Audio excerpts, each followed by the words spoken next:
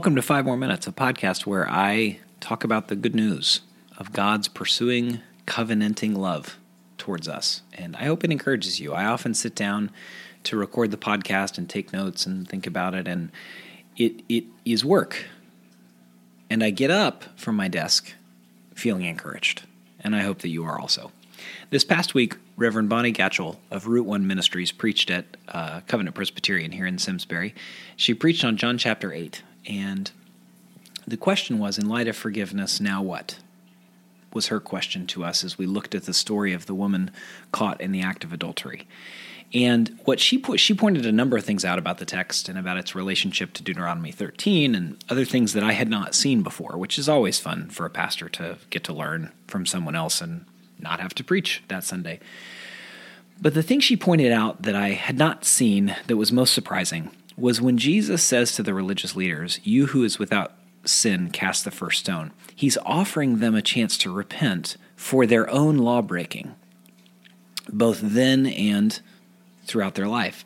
They had to break at least 3 or 4, if not 5 or 6, of the laws surrounding what they were quoting to Jesus from Deuteronomy 13.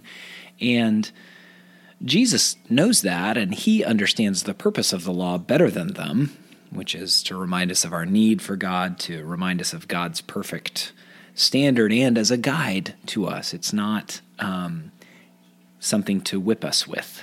Was the most new to me was it was an offer for them to learn to live a life of repentance also.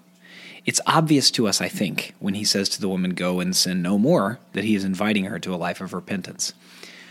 But he was inviting them to a life of repentance also. Another pastor says one of the interesting things about Christianity is not that we repent of our sins. Most religions have some version of that, but we repent even of our good deeds because we understand God's requirement is holiness, pure holiness. And I think repentance is one of those things that sounds odd to non-Christians, perhaps even to Christians. And it sounds dated. It doesn't sound like 2019 language, and it sounds boring.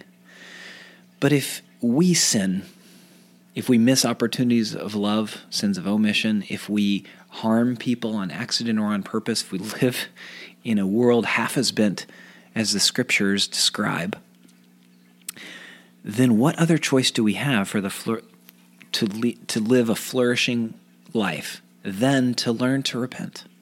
If we sin, if others sin, then there's no hope for flourishing relationships, especially without us learning to say that we're sorry, to ask for forgiveness, and then to consider and learn to live and relate differently in the future, especially with our closest neighbors.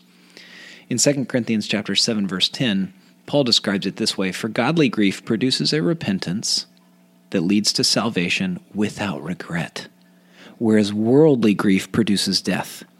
At some point, every human is aware of sin and the reality of it. G.K. Chesterton said that total depravity is one of the only things in the Bible you can fully prove. And I love how Paul contrasts the reality of repentance because of salvation without regret. So in a reality of a world with sin, both ours and others, we have two kinds of regret available to us. Godly regret that will lead us to say, "I'm sorry, and please forgive me," and then to strong, active consideration of how to love better in the future. Or worldly regret, worldly grief, which produces death. What a wonderful guide repentance is in relationship. And so as we hear Jesus gently, patiently helping the woman in her shame learn a lifestyle of repentance, gently, patiently helping the lawbreakers in John 8 learn a life of repentance, I hope that we're encouraged. I hope it doesn't sound like boring religion, because now our relationships can last and flourish, because God is not only so good as to save us, but He is also so good as to teach us lives of life, which means learning to live a lifestyle of repentance.